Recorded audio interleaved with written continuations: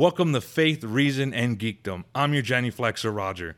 And I'm Dusty. My brothers and sisters in Christ, join me every week as we work out these three perspectives in our everyday lives. That's what we call Christian genuflexing.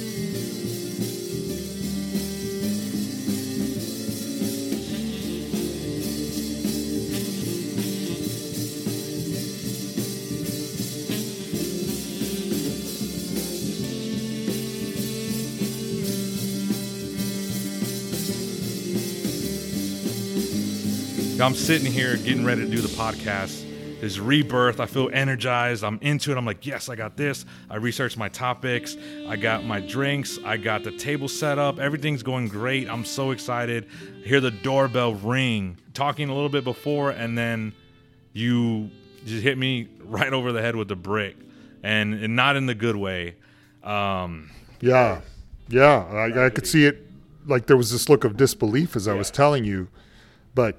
You know, as we're recording this podcast, there's a developing news story that's maybe a couple of hours old, a shooting in the backyard of San Antonio, Texas, which is in Uvalde. Yeah.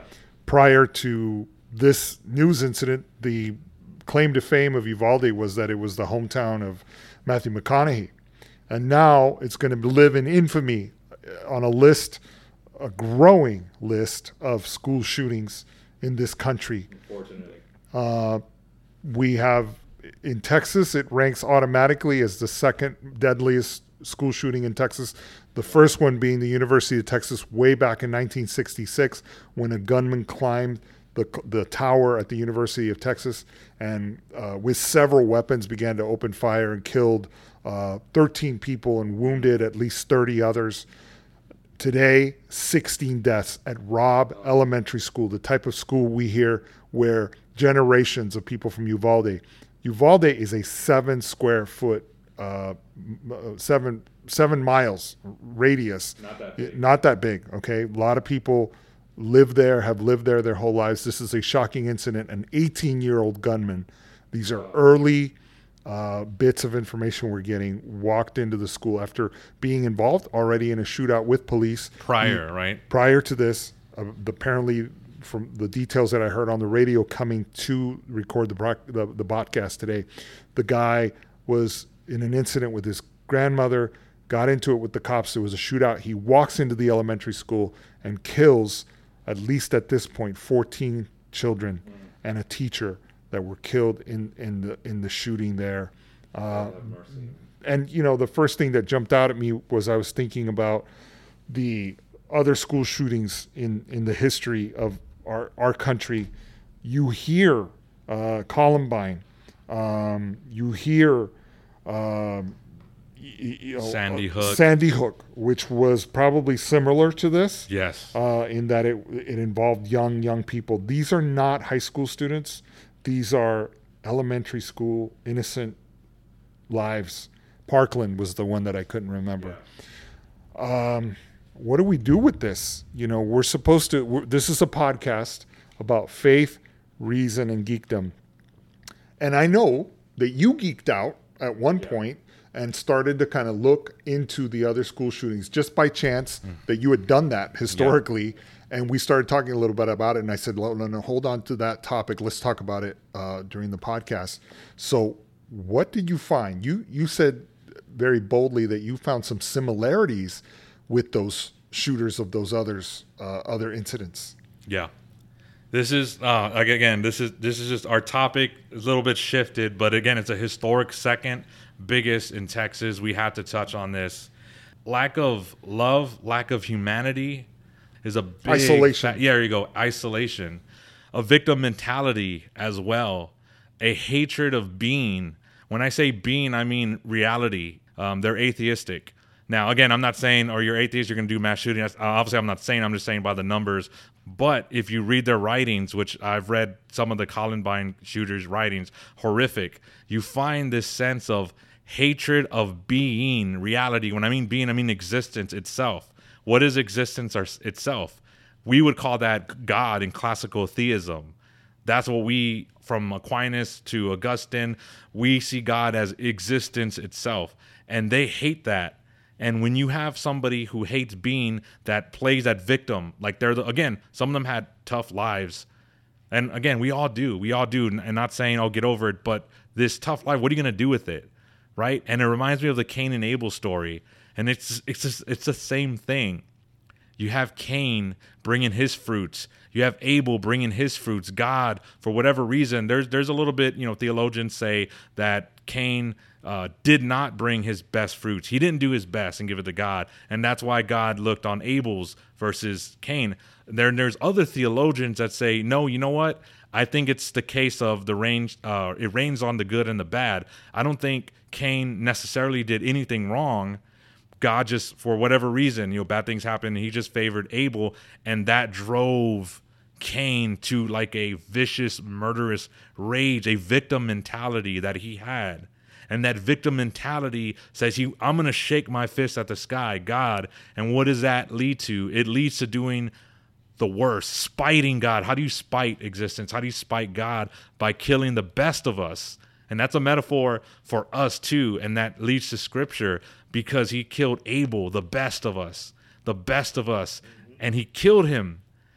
Yeah. The famous line, am I my brother's keeper? Yes, we are. We are to love each other. But when you have people like this killer, this young 18-year-old that has this so much hate and anger, and there's even writings from the Columbine killers talking about how they love animals, that they want the earth to go back the way it was, where the animals ruled, because they hated humanity. Interesting. Because even if they don't say the word God, they're trying to take the revenge out. And it's not just to kill yourself, because you kill yourself, that's it. But to them, what's the worst? Mm-hmm. Mm-hmm. To take out the innocent, kill them in a mass shooting, and then take out yourself. But some of them do, but then some of them get caught. And that's a little bit of the connections that I saw looking into this topic. And it's very... What's present to me, pray that the people who are paid to figure these things out and our leaders can come up with some solution to this, because this keeps happening. And then, it plays out over the next few weeks and everybody forgets, and then it happens again, which is very sad. But what I was present to was the mindset of these individuals, which you're talking about. What kind of mindset has it that you can walk into an elementary school, a high school, a place of learning where the innocents are there to fill their mind with knowledge, and the parents have dropped them off that morning, having seen them at breakfast and never going to see them again alive? What mindset is it that it's okay to do that? And then I was thinking, well, there's the mindset also of sickness, of evil, of self-harm, of isolation, which is, by the way, we've learned in Catholic circles, the best place for the devil to work. And if you don't believe in the devil, then that's too bad, because he still exists. Doesn't matter whether you believe in him or not. And that's a huge topic of its own for some future broadcast. But the devil does his best work when you are isolated, when you are away from others, from being loved, from whatever. God, they say, has no dominion over the devil when he is between your two ears in your mind. And that malignancy, that evil, that darkness can certainly skew your mind. It certainly has skewed all of our minds at some point, right, in our lives. But when somebody commits suicide and takes their own life, much less somebody else's, what kind of mercy does God have on this person, on this 18-year-old who was killed, by the way, today by police? Saint Faustina apparently wrote, that God has special mercy and gives the opportunities for the person who was going to die, 3 opportunities apparently to repent. And since God is both all-powerful and all-knowing, he can do so probably in a mere seconds, right? We can't begin to understand that, but that's part of our faith and our reasoning to help us wrap our minds. I thought it was fitting that right before I walked into the door, as I was listening to coverage on the radio, a statement from the Archbishop of San Antonio, And forgive me because I'm new to the area. I'm old to the area. I grew up in San Antonio, but I've been gone for 30 years doing, things, and I'm still back and forth to the West Coast to LA. But the Archbishop said something. He didn't condemn. He didn't have any advice other than we need to pray right now. Yeah. We need to pray, and we need to unify, and we need to be lights for each other. Yeah. And we need to ask God to have mercy on this situation, on the children, on the people who will miss those children the most, family. Their parents, their family. Yeah. There's still people on the radio right now as we're recording this who are looking for children. There was one woman who was distraught looking for her daughter. And there are kids, even as we speak, that are being shuttled still to University Hospital here in San Antonio, 60 miles away. So this is an ongoing thing, but we needed to talk about this. Yeah. We felt strongly about this because it just so happens that the topic today was going to be Roe v. Wade, the Supreme Court, the subject of abortion. Yes. So let's set this up. Okay, so what are we doing here? Well, where are we? Yeah, why are you even listening to us? Why are you in my house right now? Who are you? Who are you two? No, but this is Faith, Reason, and Geekdom. Jason Nunez, who's been on the show before, would you just introduce yourself?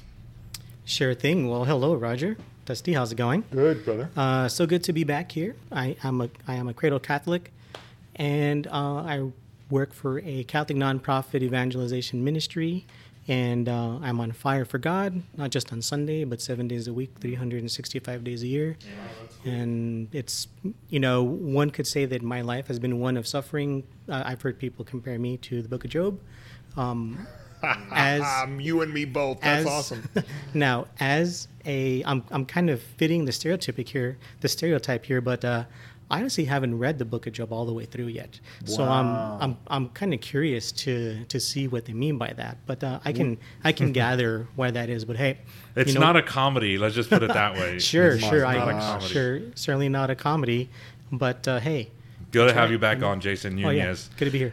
Again, I'm the co-host, Roger, and I have some good news because now I have a new co-host, new co-producer, new teammate slash hangout buddy slash talk about fellow NBA geek. slash fellow geek, fellow faith reasoner. I don't think that's Jenny a term. Flechter, a new guy and part of the Catholic Avengers, the Christian Avengers, or if you will, Dusty Garza. If you could give us an introduction, a lot of faith and a lot of cool stories, and I think he's an awesome dude. So introduce yourself, man. Thank you, brother. I appreciate that. And thank you for inviting me to be part of the Faith Avengers here.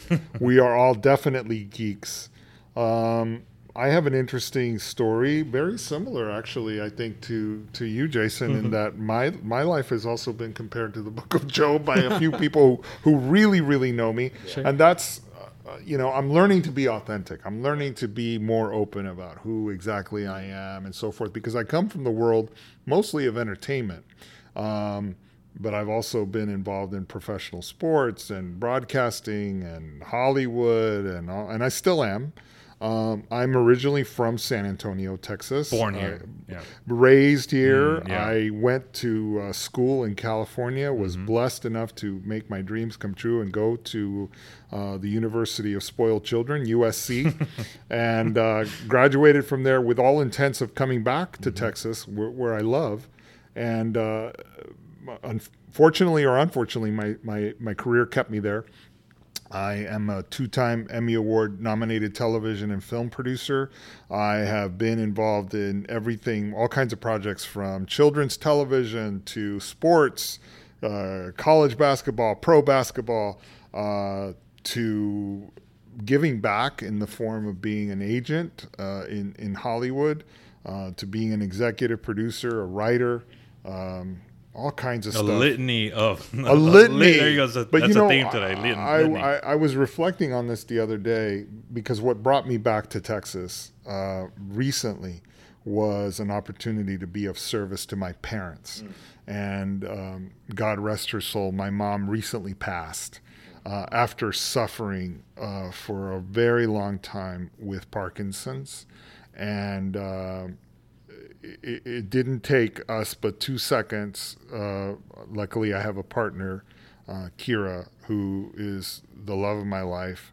And when we came to visit last Thanksgiving and Christmas, we saw the situation with my mom and with my dad, and they're older, and my dad has been helping carry that cross for her for a long time of her illness. But we saw and we said, look, we can be of service. We can advocate for them. We can help them. Let's come back here. And I'm going to take a risk of putting my entire career at risk, but I know that God's not going to punish me. No good deed goes unpunished. And it took a lot of faith. Okay. No kidding. It's easy to look back and say, yeah, that was easy, but it was hard. We sold everything and we came back here, and I don't know how long I'm going to be here. I still travel back and forth to both coasts, because the other part of me is I work as a consultant to publicly traded companies. We do a lot of visibility and investor awareness for certain companies. I love Wall Street. I love the business side. I found a way in my career to marry both. And I'm working now on a very, very special project I can't talk a lot about, but it involves geekdom, man, out the yin yang. We are working with a comic book publishing company that is on tap to become the next Marvel. They've already produced one movie, and they've got another one on tap at Paramount. Could you say who? I'm not allowed. I'm under NDA. Really? Yeah, because the problem is that, and you know who it is. Yeah. We talk about this all the time. We geek out on it. Yeah, right? yeah. But sure. The reality is, this comic book company, it's a huge publisher, does not want to forecast or to show what their next moves are going to be. But I'm, by God's blessing, intricately involved in that. And anybody who knows me, who grew up knowing me as a kid on the west side here in San Antonio, knows what a dream come true that is, to even just be involved at that level and to see these amazing projects. But on the other side of me is the side that was a cradle Catholic like Jason, and who didn't appreciate my faith or know my faith the way I do now. And that faith came, God uses those around you to bring you closer to him. And that faith definitely grew when I experienced a life-changing event that drew me closer to God and drew me closer to my faith. And it eventually led to me becoming a youth minister at my old parish, and to being involved with different groups, including a religious ministry that does retreats. And I know that some of the people at my old search ministry in Los Angeles are going to be listening to this podcast. There's a whole slew of them, and I send them a big shout out. But I'm now involved here in San Antonio. Very quickly, the arms of the church embraced me when I got here, welcomed us even when we were just on vacation and talking about moving back. And that was also something that we did very quietly. We didn't want to project. There's a lot of people who might be listening who didn't even know that I left LA and that I'm here for the time being. They're just like, what? Wait, you're what? not here? Yeah. But I love it. And we met at one of those ministries here in San Antonio. Sheen. We were discussing the teachings of Bishop Sheen. And you want to talk about the prayer today in these dark subjects that we cover, of being a light for others and praying for others. You know, in my old ministry, in the search ministry, we talked about our responsibility, having the light of faith to ourselves and to others, is to be like a candle. We all know people, like even people today, after this horrific incident, whose candle has gone out. And who are just left without that light. And it's our job to be a candle of light to them and help them and light that candle again. And the only way you can do that is by getting closer to each other and being supportive to each other, and a lot of prayer. You know, when somebody dies, like I just described, my mom passed away, our faith tells us, especially when you see somebody suffer for so long, that they're in a better place. And we can talk about that, because, man, did I learn some lessons about suffering through her, and to watching my dad carry that cross with her. And I love them. I love them in a way that I've never loved them before, by seeing how they live their faith in their marriage, and how they raised us. Long, you said, what, 50, 60 years? They were together, right? They were together for 60 Yeah, years I as remember you boyfriend told and me girlfriend. that. They had a very long boyfriend and girlfriend, relationship and so forth. Anyway, long story made short, and I've gone way too long in this introduction, but I really kind of wanted to bow tie it and then move on to our topic, is the fact that we all have a responsibility. And when I met you, at Sheen, we do this litany right before we talk, because this is like a sharing type, almost like a 12-step meeting for Catholics, right? Like, that's the way I walk away from it, right? We're all, I'm a sinner. Hello. I'm a sinner, and we start with I am a sinner. Actually, we start with a litany of humility, because every one of us in that room is going to get a chance to share their opinion on that lesson that morning, right? So we just heard Sheen, for example, this past week talk about the sacrament of holy orders. And so everyone, we go around the table, and sometimes there's 8 people, sometimes there's 20 people, but at the end of the day, what's communicated to me by us all sitting there praying the litany of humility is, hey, don't take yourself too seriously, right? Share what you have to share, but God grant me the humility, right? And you were kind of struggling with that when I met you at that meeting. And the very first thing I walked up to you, because you had just shared something that clued me into that, is I said to you, Roger, are you freaking kidding me? God gave you this talent and ability, gave us all voices. We need to use them. And you're playing small does not serve God. And so that all of a sudden, weeks later, has sparked this entire revamp, this podcast, in hopes that we can be a light for others and that we can share something that might stick with someone. And our goal, as we discuss these topics, is to actually try to bring value to what podcast listeners are consuming. We're doing this out of the goodness of our heart, and that hopefully somebody will connect to us. Yes. And we've revamped now this podcast. Podcasting, I used to laugh at it because I used to be on broadcast television and motion pictures, and I think it'll never last. Like it'll never last. Yeah, the democratization of media with a cigar and like a old see, looky here, see, and look at my gosh, boy, I remember that Time magazine picture of the magic with the left. Magic goes in the dunk and dunk. You're like the old school broadcaster voice. Yes, exactly. Well, Kareem, and it's funny because I used to do broadcasting for NCAA. College basketball Spurs and for the Spurs and stuff. But I got to tell you, I remember that Time magazine cover, the person of the year, and it was like a picture of YouTube, these people that are podcasters and influencers, and this whole new wave of people who are famous for their personalities online, which sparks an entire debate because. And again, we'll talk about this kind of stuff because I can geek out on it all day. Entertainment, like what's next? Like, I think people will be blown away by how immersive entertainment is going to become. But the one thing that I noticed that I learned in my broadcast and television and producing career is that you have to serve up something that people are going to want to consume, especially when there are 500 television channels and nothing on. You want to feed the people who show up that you've invited to the restaurant, and this is our restaurant. And all we're trying to do is be honest, share our faith the best way we know it. And trust me when I tell you this, listeners, these 2 guys that are here with me and other people who will come in and out of this broadcast are way smarter than me when it comes to faith. I think my strength is faith. And what I've done and what I've learned about my faith. You guys are definitely reason. And I can certainly, play ball with you guys, right? I'm not afraid to get on the same court. But you guys do a lot of book studying and have a lot of feed for the audience, I think. And I'm excited about that and being part of that. So I appreciate you guys.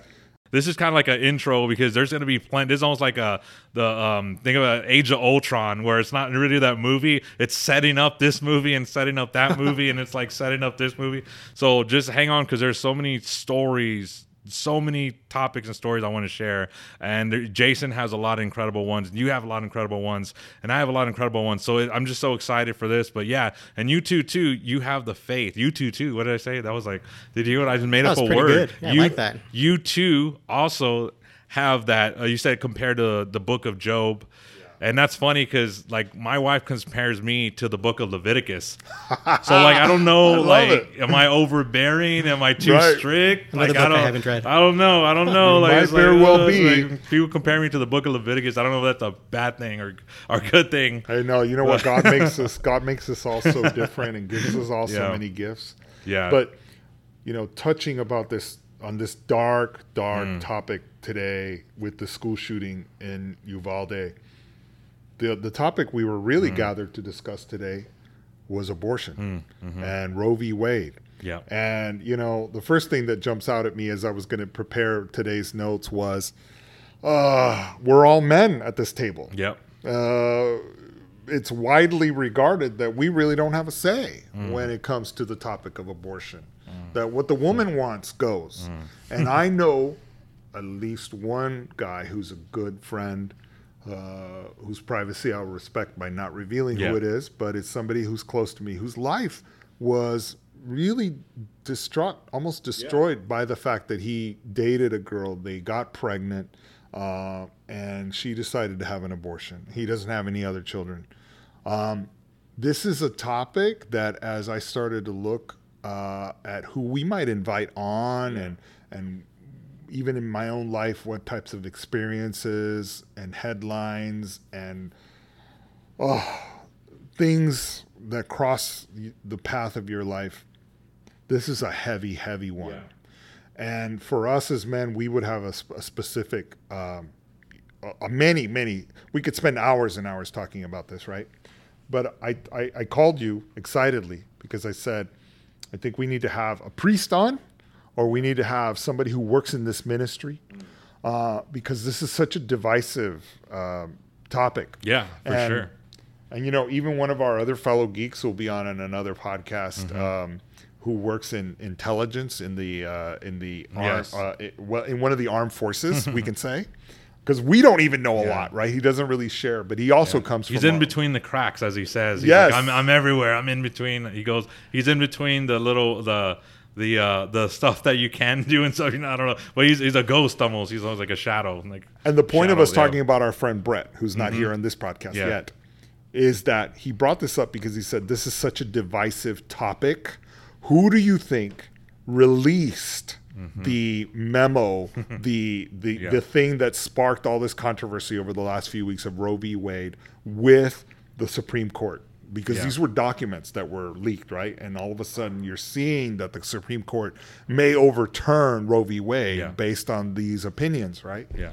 And he said to us it was likely the Russian government because, again, this is such a divisive topic. Yeah. So we're gonna get a lot of people upset with this broadcast today, and we're gonna present information. We're gonna learn right alongside you. 10, 20 seconds, 30 seconds of your initial thoughts when you heard that we're going to be talking about Roe v. Wade and this Supreme Court development. Jason. So just kind of thinking, now before I get to that, this is a somber topic and I don't mean to make light of anything, but just kind of what's been shared up until this point, I just want to contribute 2 thoughts. Dusty mentioned that you all are kind of revamping the podcast. And, I for one sure hope that merchandise is a part of that. And, I have a pitch for you guys. Something Dusty said earlier. Could probably be your first sticker, or T-shirt, or whatever. You playing small does not serve God. That's something Dusty said probably about 5 minutes ago. That's a shirt. That's a shirt right there. Right? That's a shirt. Sticker. That's something right there. So that's a coffee mug if I ever heard one. Exactly. So there's one right there. Number 2, Roger said U2 too. That to me, that's kind of like if the Edge, Bono, and all the other guys, their kids started a band. U2 they could too, be like, U2 too. Like a young Avenger. So there you go. U2 too. I well, like that. I guess it has to be a cover band to be U2 too, right? But you have to spell it U, the number 2, and then TOO, exactly. right? Make it something like that's a coffee mug. That's a. We're gonna have to take a little U-tour. Actually, a sharp right. Sure. Because Mayor organization since 1999 to 2017, and is the author of Raphael's Way Recovery Program. We are not doing justice, but this is the person that I found that we are going to interview today, that we're going to talk about this topic with. And she is texting me saying, "Where are you guys?" So let's call her up. Let's call her up. Let's do that. exciting stuff here. I called people at Holy Spirit Church. I called people back at my old parish in Alhambra, California, St. Therese, and all roads led to this person who we are blessed enough to have on the phone, Marianne Parks.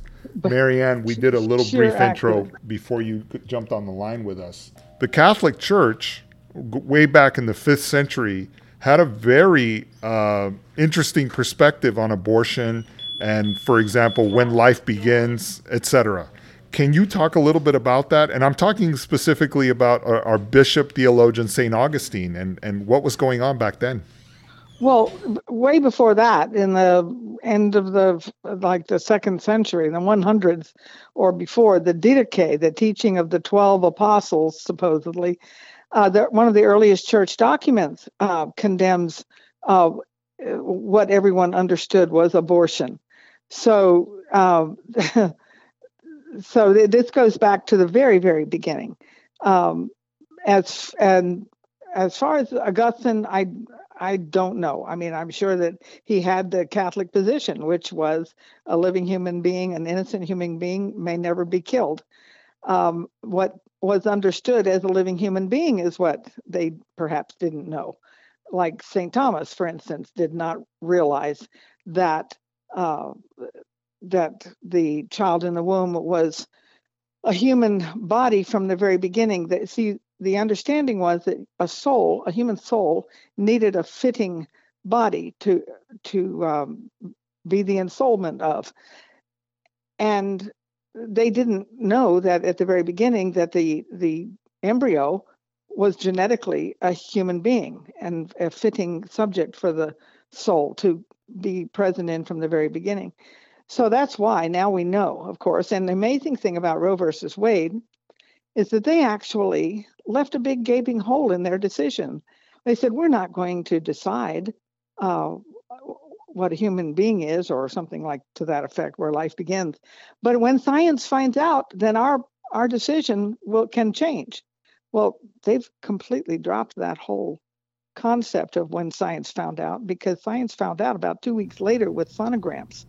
Well, it's interesting. What's present to me as I hear you talk about this is, yes, this was a different time, and we didn't have as great a knowledge of science and biology as we do now, clearly, by far, right?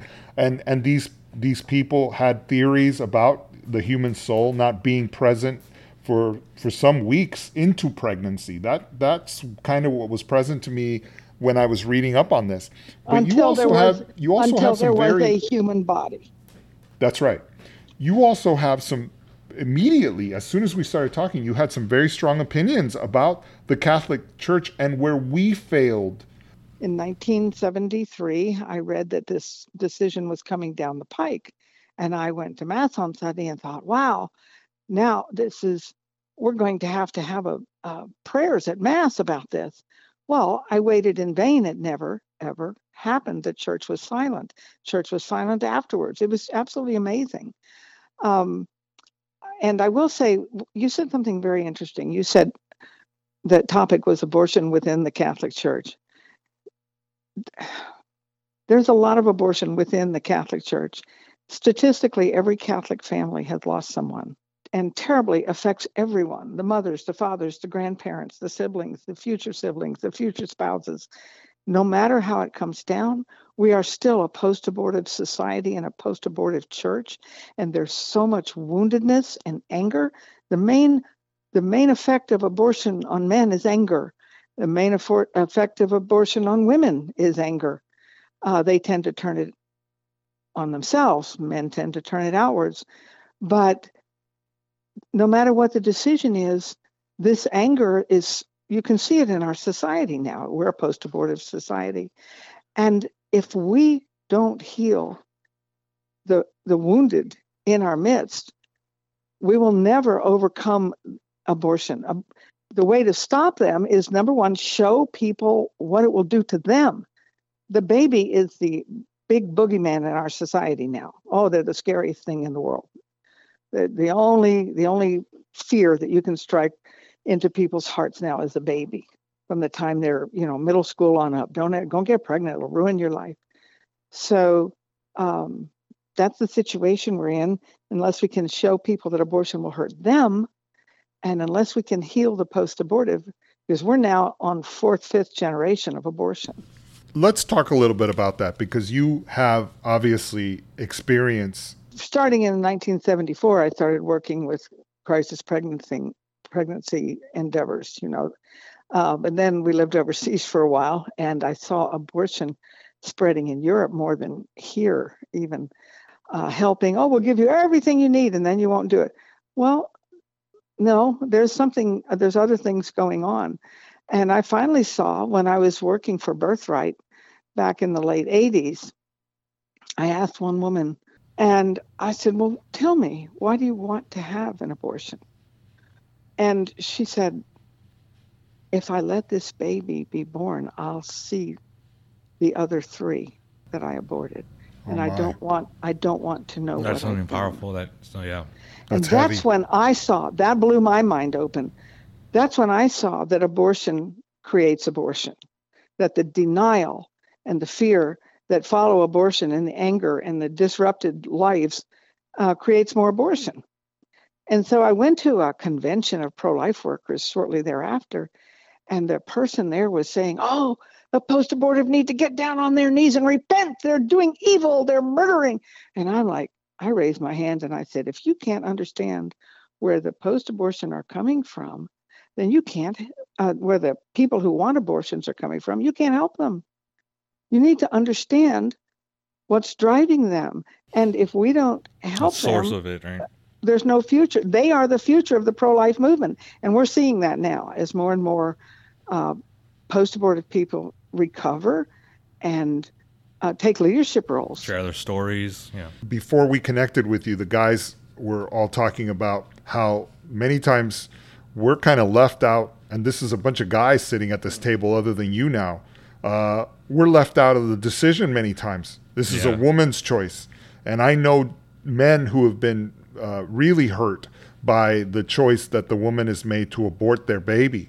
And it's a very sad testament to obviously the state of the world that we've come to this point.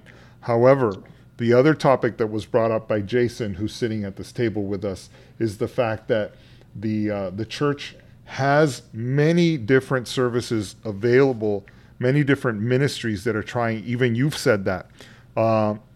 And that there are many resources, not only spiritual resources, but actual physical resources available to people, that the church, perhaps it's like the best kept secret. They don't share this. And so one of the things that we wanted to do in giving you a voice here today is to talk about what resources are available within the Catholic Church. Yeah. We're not just condemning people. As a matter of fact, as I started doing research on this topic, that's the last thing that the church does, is actually condemn people and be divisive, right?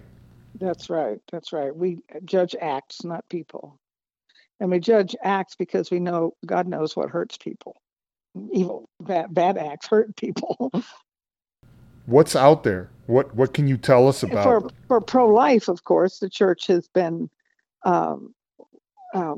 Catholics have been in the lead of setting up crisis pregnancy centers, maternity homes, which have kind of faded, sadly. A ministry to the post-abortive called Project Rachel that exists in many dioceses. Yeah, I've heard of that one. And one thing I would like to say is that this ministry is for men as much as for women. Men are equally injured by abortion, just like you said. And that one of the things it does is it breaks the communications, it breaks down the relationship between men and women. Men who say, it's your choice, think they're being strong. It's going against their grain, but they've been trained by society to say that. It's your choice. And they don't like doing it. The woman hears, I don't care. So they're saying the communication is not happening there. She hears, I don't care, you go take care of it. But over 60% of women report feeling coerced, and over 50% of men say they were strongly influential in the decision. So, and there's all kinds of ways that people are affected. And it doesn't matter whether they were for it, against it, passive, or whatever, it still affects the man the same way. And it has a very emasculating effect on men. And it has effect on the women they later choose often. Roger has, I don't mean to put you on the spot, No, Roger, yeah. you shared with me something Yes. that was very personal to you. When I shared that Marianne was going to be with us, you said, I know her ministry. Yes. How do you know her ministry? The reason when Dusty had mentioned that you were in the ministry, the reason it hit me hard is because he was talking about it, and I was like, I know that ministry.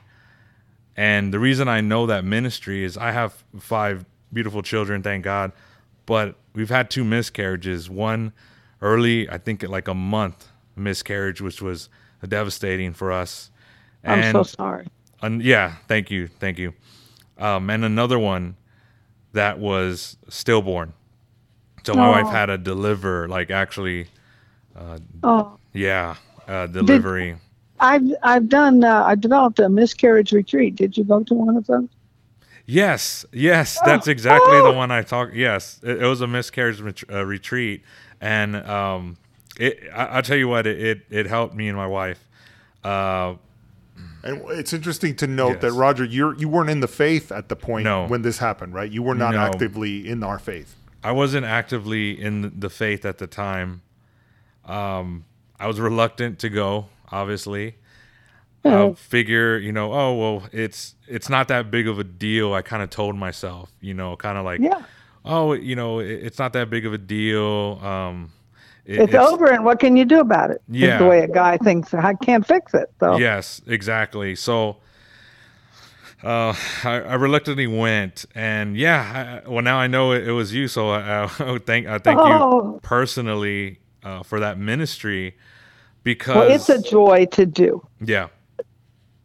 They get caught in a kind of a false sense of I can fix this by doing penance for the rest of my life, but that makes it about them and God. Yeah. And they never find the peace that they're looking for, and there's a reason for that.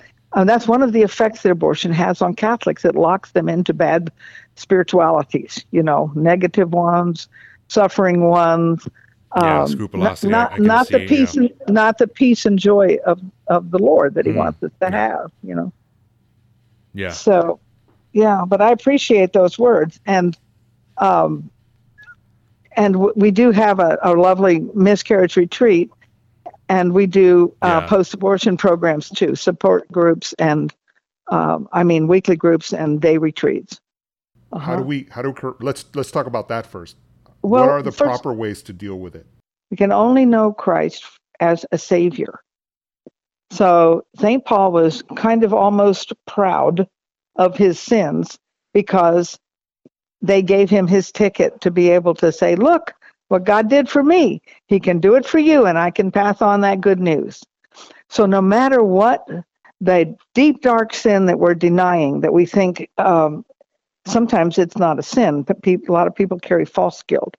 But no matter what the deep, dark thing is that we're carrying, we need to know that it can be given over to the Lord, and we can know the Lord the way He wants to be known as a Savior, and then that very thing that happened can become a source of joy, not because of it itself, but because, it's kind of like falling off out of a boat and almost drowning and then getting rescued.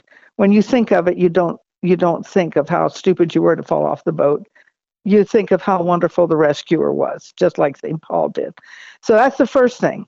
We need to not be stuck in shame and be willing to bring everything to the Lord. Yeah, that could be difficult. Okay. That can be a very difficult thing to do for someone, right? Well, yes, but that this is what the church is for. It's not a hotel; it's a hospital For sinners, yeah. So, Hospital for sinners. I mean, so the other thing is, I'd like to say something to priests. They tend to the people who are in the pews. So many of them are post-abortive, And like I said, anger is a very common symptom that priests are afraid to talk about it. Yeah, But there I is see a that. way that you can talk about this in an evangelical way. You never just talk about it as an abstract issue, although it is a very important one. But also with giving the understanding that no matter what's happened in our lives, that the church has a way forward and a way to peace and healing, and that they belong, that that they're welcome. The priest can put out the welcome mat, and every Christian should put out the welcome mat For sure. to sinners. What is present to you as you read the newspaper and watch the news regarding this Roe v. Wade decision by the Supreme Court? They talk about the Catholic moment in the public square, that we missed it. And I think we did. There are 5 Catholics or more on the Supreme Court. But the leaked decision I didn't like. It was very legalistic and verbal, and I think that any true understanding of the issue, if you send it to the states, it's going to come right back to the Supreme Court, because this is a right incarnated in the Fifth Amendment. No person shall be deprived of life without due process of law. So the question is, what's a person? The Blackmun Court didn't address and said they were sidestepping, and whenever anyone figured out the science, they'd be happy to change their minds. Well, let's see. And I think we've already let a lot of demons loose in society with abortion, so there's going to be big reactions no matter what happens. Well, the interesting point you brought up is Roe versus Wade. It should be overturned because it's just bad law. It's even there's some Supreme Court pro-choice advocates that's admitted the constitutional right to abortion it's built on sand. Like, it's nowhere in the Constitution. It doesn't say there's a right to abortion unless it's like invisible ink, or like next to the picture of Bigfoot, or like you get Nicolas Cage to come in and try to do a weird mission and find it in the treasure. It's not in there. They claim it's in the 14th Amendment, but that it's in the penumbra. Yeah, there you go. Yeah, because they say it's in the 15 minutes. Well, again, which prohibits a state from depriving any person of life, liberty, or property without due process of the law. But then you have to ask, but what does that constitute? Like, what does that constitute? It doesn't mean you have the right, the ultimate right to do whatever you want in private. There's an interesting case in 1997, Washington versus Glucksberg. This was a landmark case in the Supreme Court. The United States, unanimously, it was like 9-0, said that you did not have a right to assisted suicide in the United States. You did not. And again, this is 9-0. Advocates try to say, like, the advocates of assisted suicide wanted it to be a right in all 50 states. But it was struck down and said, no, only the states have the right to decide. What does that sound like? What does that sound like? That sounds like Roe versus Wade. It should be similar. It should be to where the states decide. Well, one of the Casey case Yes. Solidified abortion, because every person has the right to decide the meaning of their life, which is insanity. Yeah, which doesn't make any sense. Like, how can that be practical?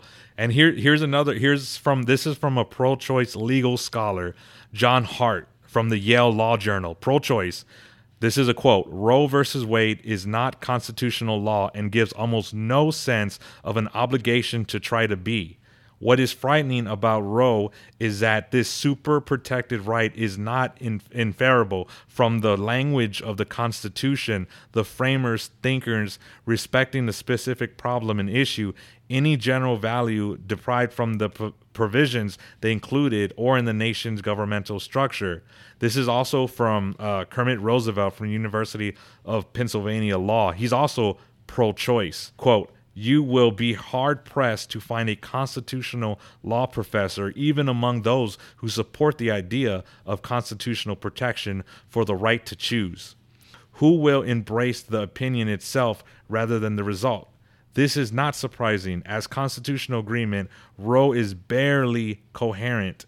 It is time to admit in public that, as an example of the practice of constitutional opinion writing, Roe is a serious disappointment.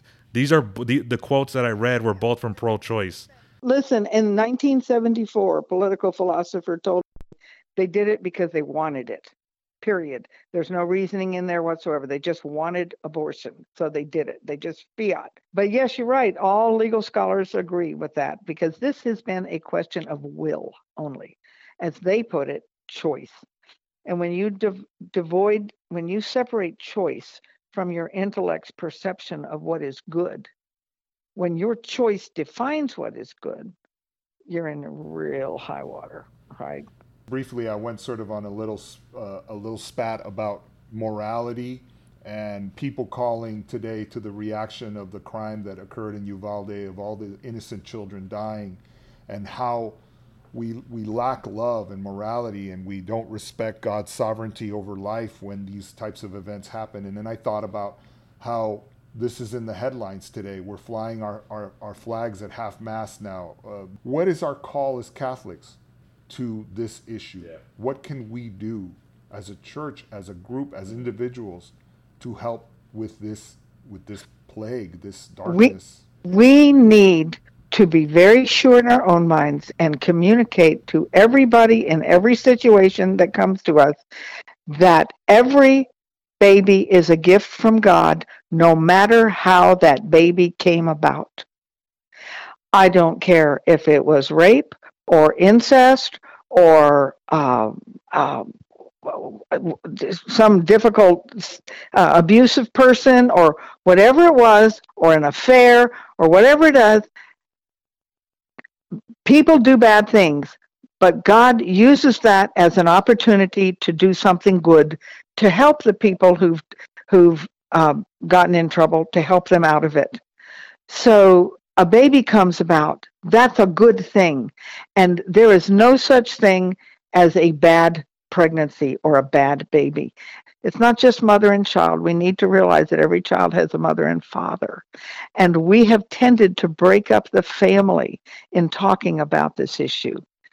There's a mother and a father and a child, no matter how difficult the situation is. And one of the first things we need to do is try and keep families together. And we need to, very often people will come in a crisis pregnancy because they think mom and dad they're going to throw them out or they hate them or whatnot. Instead of stepping in and rescuing, we need to help mom and dad help them. We need to put the family back together while we're saving the baby, as they say. To put it in a nutshell, somebody tells you they're pregnant, no matter what the situation, you smile and you say, congratulations, honey. That's wonderful. That could go a long way. And I mean, no matter what. That is shocking to me. I got to tell you, I'm sitting here putting myself in the shoes of general population, and I'm thinking, wow, what did she just say? What did she just say? That anything, even rape, which is one of the quote unquote extreme examples that women and men use, especially in the public forums of the news, etc. Right? Here's the solution to that. God has a paint box. It has trillions of colors in it. They're called genes. He's brought them down from Adam and Eve through thousands of generations. And he makes each child out of selected genes that come through people, not from people. The genes of the father, of the rapist father, are not his. Every single sperm that he has different genes in it.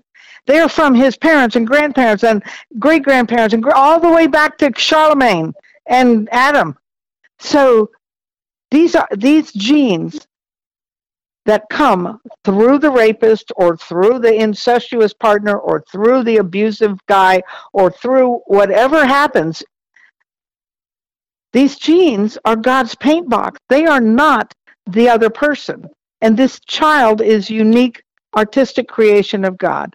So as soon as you can distinguish the child in this way from the father that's causing the problem in our minds, the criminal or the whatever it was, as soon as you can distinguish that, the woman has a way to welcome the child for its own sake, which she usually does once they're born.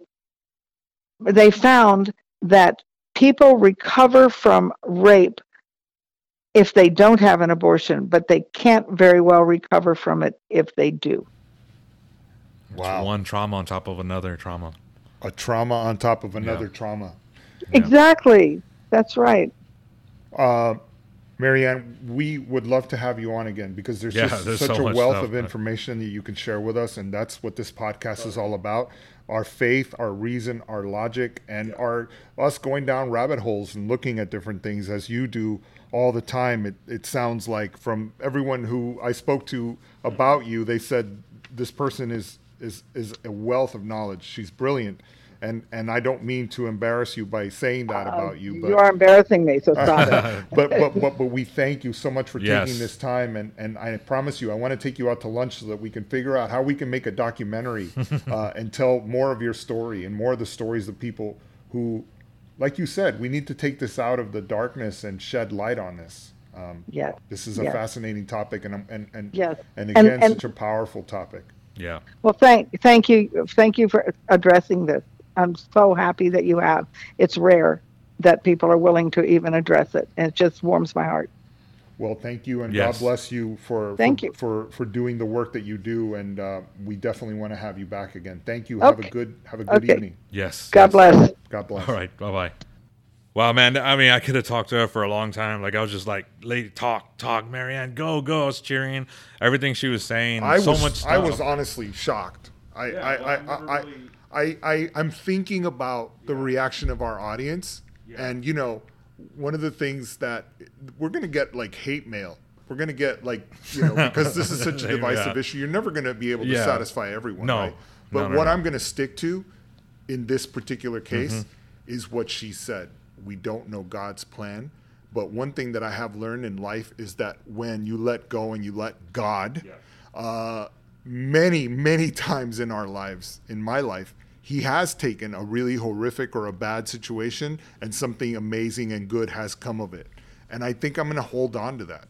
I have to trust that the morality and the teachings of my Lord and Savior Jesus Christ are what I need to follow here, even if it is hard to swallow. Well, I'm with you. Like, tough subject. This episode is very heavy, but they're not always going to be like that. And again, nothing's wrong with some heaviness, right? Every now and then, I think that's good. Maybe we shy away, like you were saying, not sharing. Maybe we shy away too much from that heaviness. Yeah, because everyone's trying to be politically correct, and we live in a cancel society. Yeah. Where if you say the wrong thing, they're going to cancel you. They're going to they're going to grab their torches and come after you. And certainly that could happen here. Yeah, that really could. And they're going to say, "Do you listen to those nutballs? Are you kidding me? Yeah. Like, what are they thinking?" But I'm going to hold on to my faith here, and I'm going to try to do the right thing, the most moral thing, the most loving thing. Oh, man. What a great episode. So once again, man, I just want to thank you. Again, I am Roger. This is Dusty. Again, I'm so glad to be on this new journey, and it's going to get better and better and better. It's just like I can already see the ideas in my head. Now it's getting it down and getting it through and executing it. But, man, I'm so excited for this journey to be on, and we got a great episode next. I'm so excited for the next one. But, man, just to wrap this up, once again, faith, reason, and geekdom. If you guys, Apple, Spotify, Google Podcasts, wherever you get most of the podcasts, can you rate, subscribe? Please subscribe. That's the most important thing. Share us with your friend. Anyone you know, just take their phone, give us a 5-star rating. I don't know who it is. Is it like take the tablets? There's tablets, there's iPhones, there's all these different electric devices. Take them, subscribe, do it against their will. It doesn't matter. You don't need consent to do that. Just actually, I don't know, maybe something. I don't know. Don't do that. Don't take phones. Propose.